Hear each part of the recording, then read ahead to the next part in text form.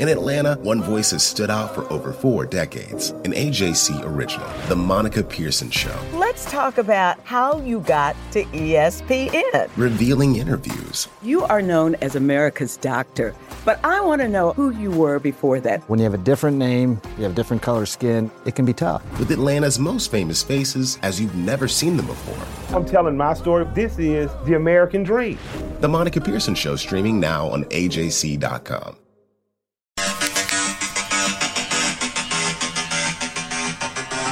This is D. Orlando Ledbetter of the Atlanta Journal-Constitution, here with the 160th episode of the Bowtie Chronicles podcast.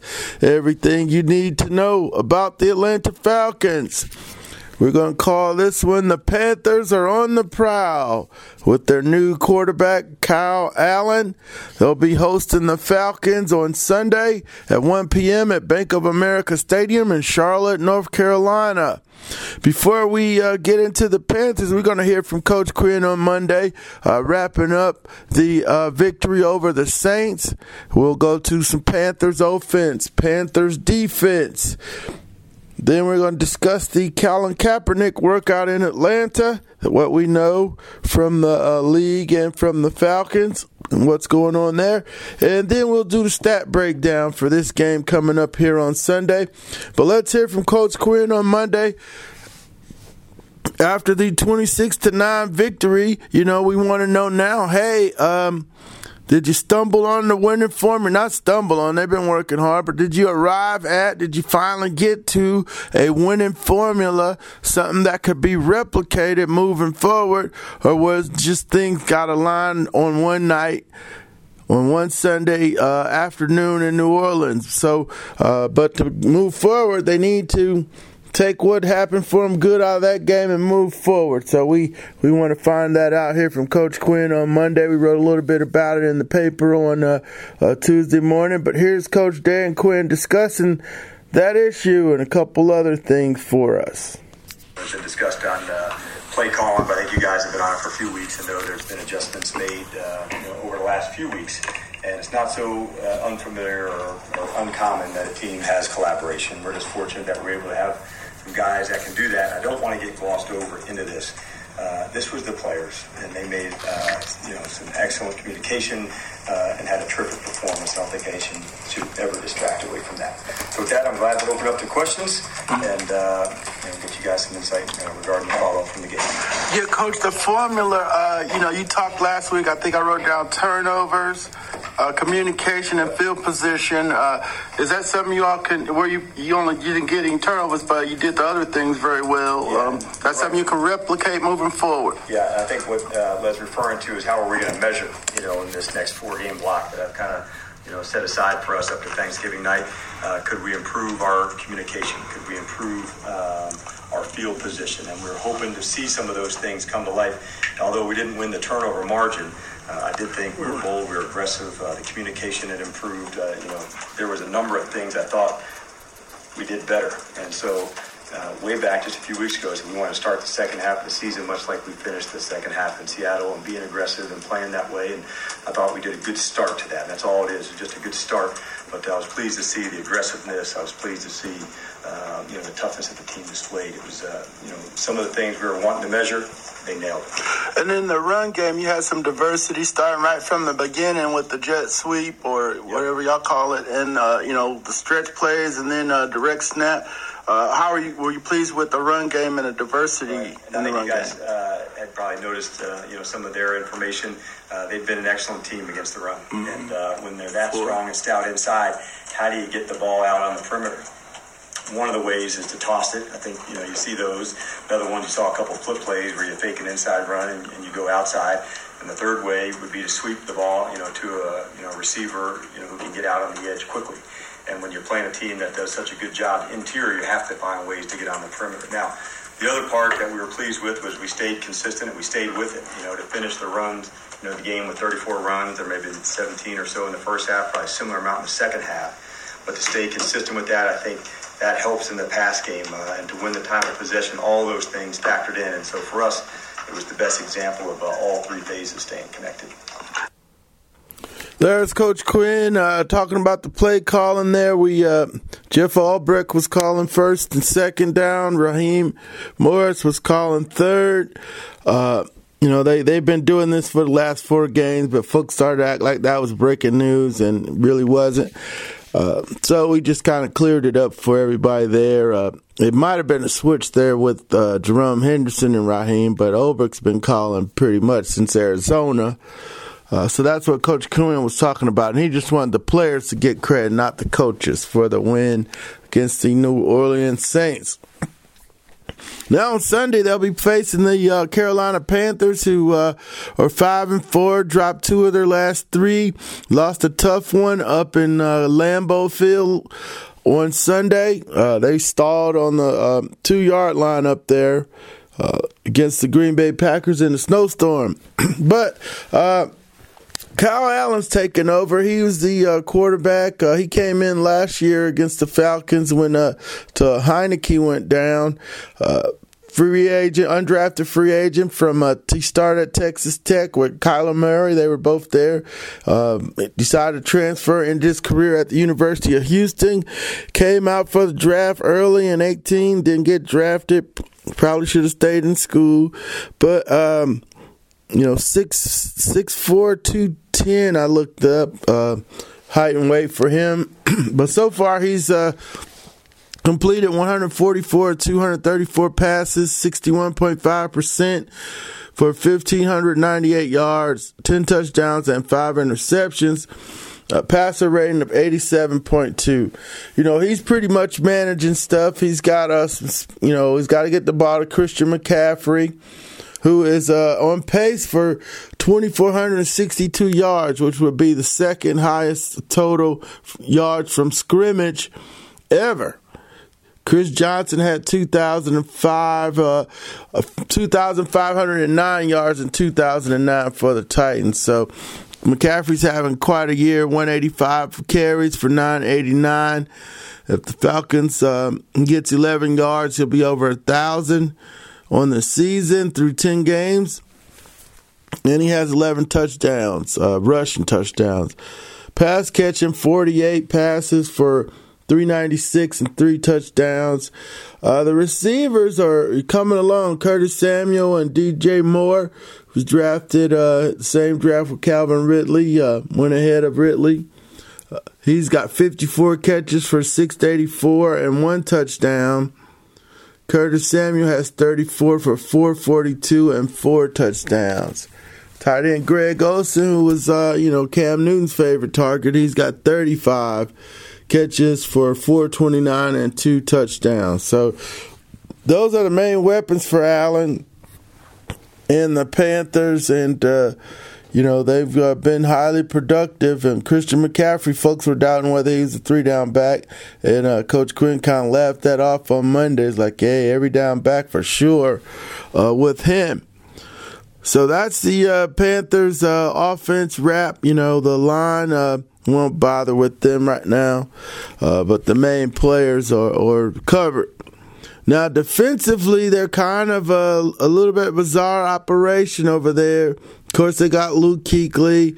Shaq Thompson's taking over the Thomas Davis role. But they have they lead the league in sacks with 36 sacks. Mario Addison is the leader with 7. Brian Burns, who's hurt, got off to a fast start. The rookie had 4.5, but then he's trying to play with a broken hand, recovered broken hand, and they've kind of cut his snaps down. Butler's got 4. Bruce Irvin, former Falcon, 3.5. Dontari Poe, 3 sacks. Shaq Thompson, 3. Former Tampa Bay Buck Gerald McCoy with 3. And they'll bring old safety Ed Reed on the blitz. He's got 3. So it's 36 sacks from the Panthers rushing their pass defense. But ironically, you shouldn't have to pass because they're giving up 136.7 yards per carry in the run game. And that is 29th in the league. 29th in the league for their run game.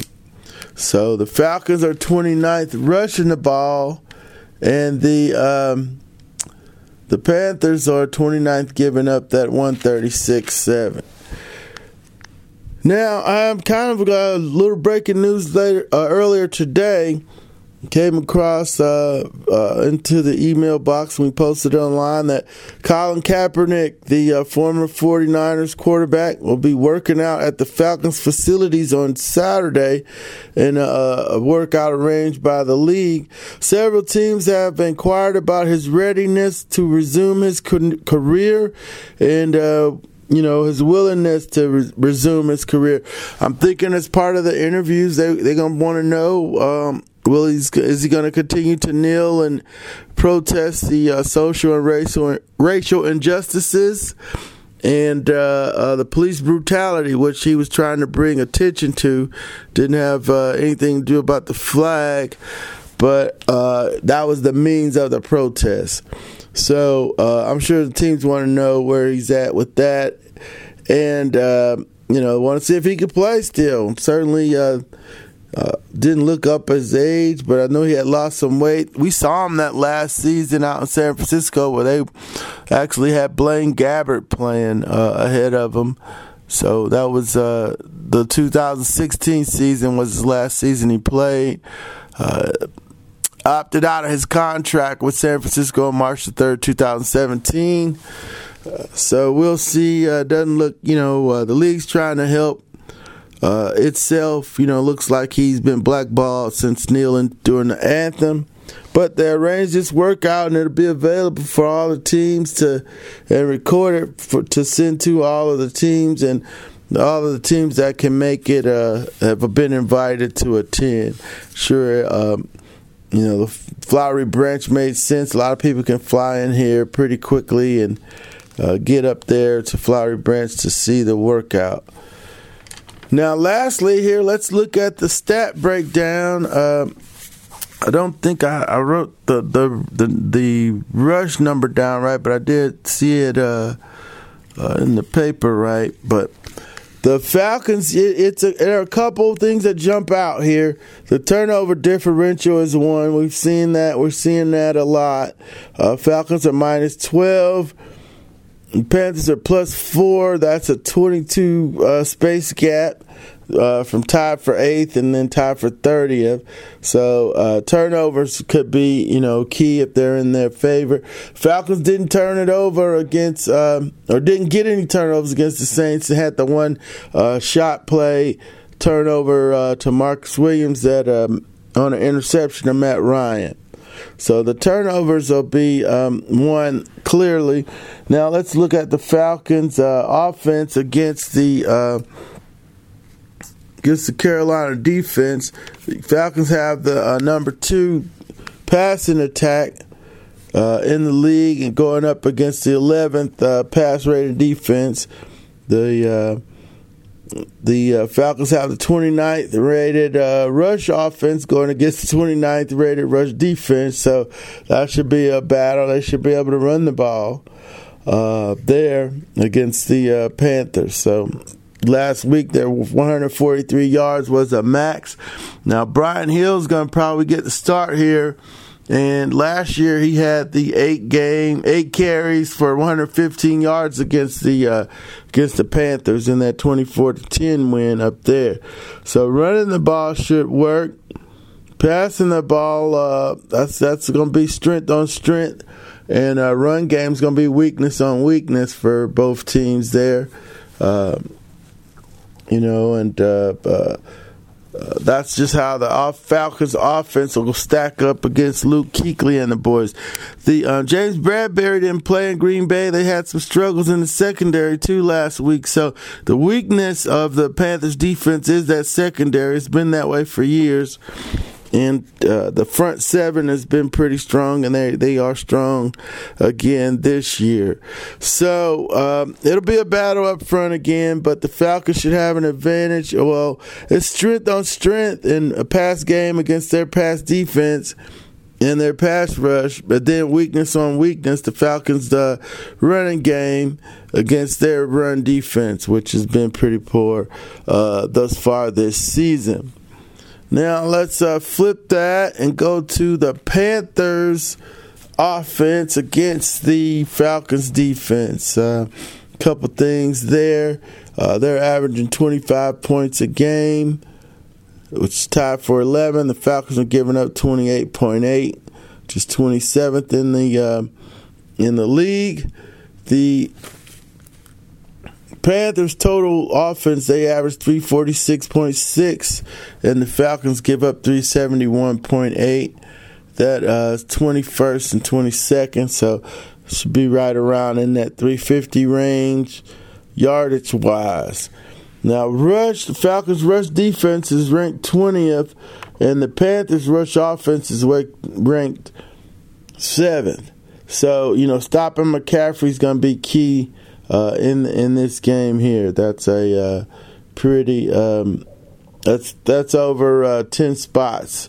It's a 13-spot drop-off from the 7th rated rush offense to the 20th rush defense. So that'll be advantage Carolina in the run game. Falcons going to win. They're going to have to contain Christian McCaffrey. So the pass offense, you can see he's a manager. He's only getting 215 yards a game, 215.1, which is 23rd in the league, and the Falcons are giving up 260.8. So, that looks like a pretty, doable matchup. The key to the game will be stopping McCaffrey, making Allen beat you with some throws. One thing that Coach Quinn noted about the Panthers is that DJ Moore and Curtis Samuel give them some speed presence that they hadn't had. So, if you want to, gang up on Christian McCaffrey, and you might be susceptible to a play action deal, hitting on one of those speedsters up the field off of some play action. So, and then of course Olsen will be there to handle the things over the middle and the third downs and so forth. So that'll be key against the Carolina Panthers, stopping McCaffrey and then being able to run the ball on their 29th ranked run defense. And if it turns into a passing situation, they have the most sacks in the league, and you don't want to see that get rolling on you downhill on the road where they have so many guys that come from so many different places in the defense to get the sacks. So that's really hard. You can't just pair for Addison because Bruce Irvin will get going. You can't just prepare for that because they'll bring Eric Reed on the safety blitz. So, the Panthers are 5-4. They're trying to stay in the playoff hunt. Falcons are just trying to get a pulse here and try to get 2 games in a row. Been a tough first half of the season. They came out strong against the Saints and got a W. Now we'll see if that was a fluke or if they are the real deal here going to Charlotte. With that, we're going to close here. 160th episode of the Bowtie Chronicles podcast. Everything you need to know about the Atlanta Falcons. Will they go to Charlotte and tame the Panthers this week, just like they tamed the Saints down there in New Orleans? Time will tell. Take care and have a great rest of the week.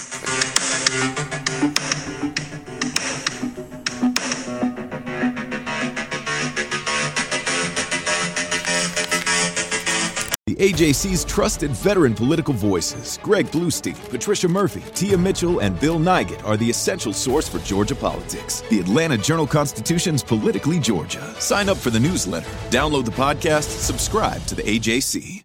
Hip-hop is a product of black people. It's a product of black song. and celebration. The Atlanta Journal-Constitution presents hip-hop's most pulled elements are pulled from the South. A Southern hip-hop story. We always go back to that moment of the Source Awards. Everybody wants your rhythm, but they don't want your blues. The biggest names in hip-hop. Atlanta is still the mecca for hip-hop. 50 years. No one can deny one film. The power of the South now. The South got something to say. Streaming now at ajc.com/hiphop.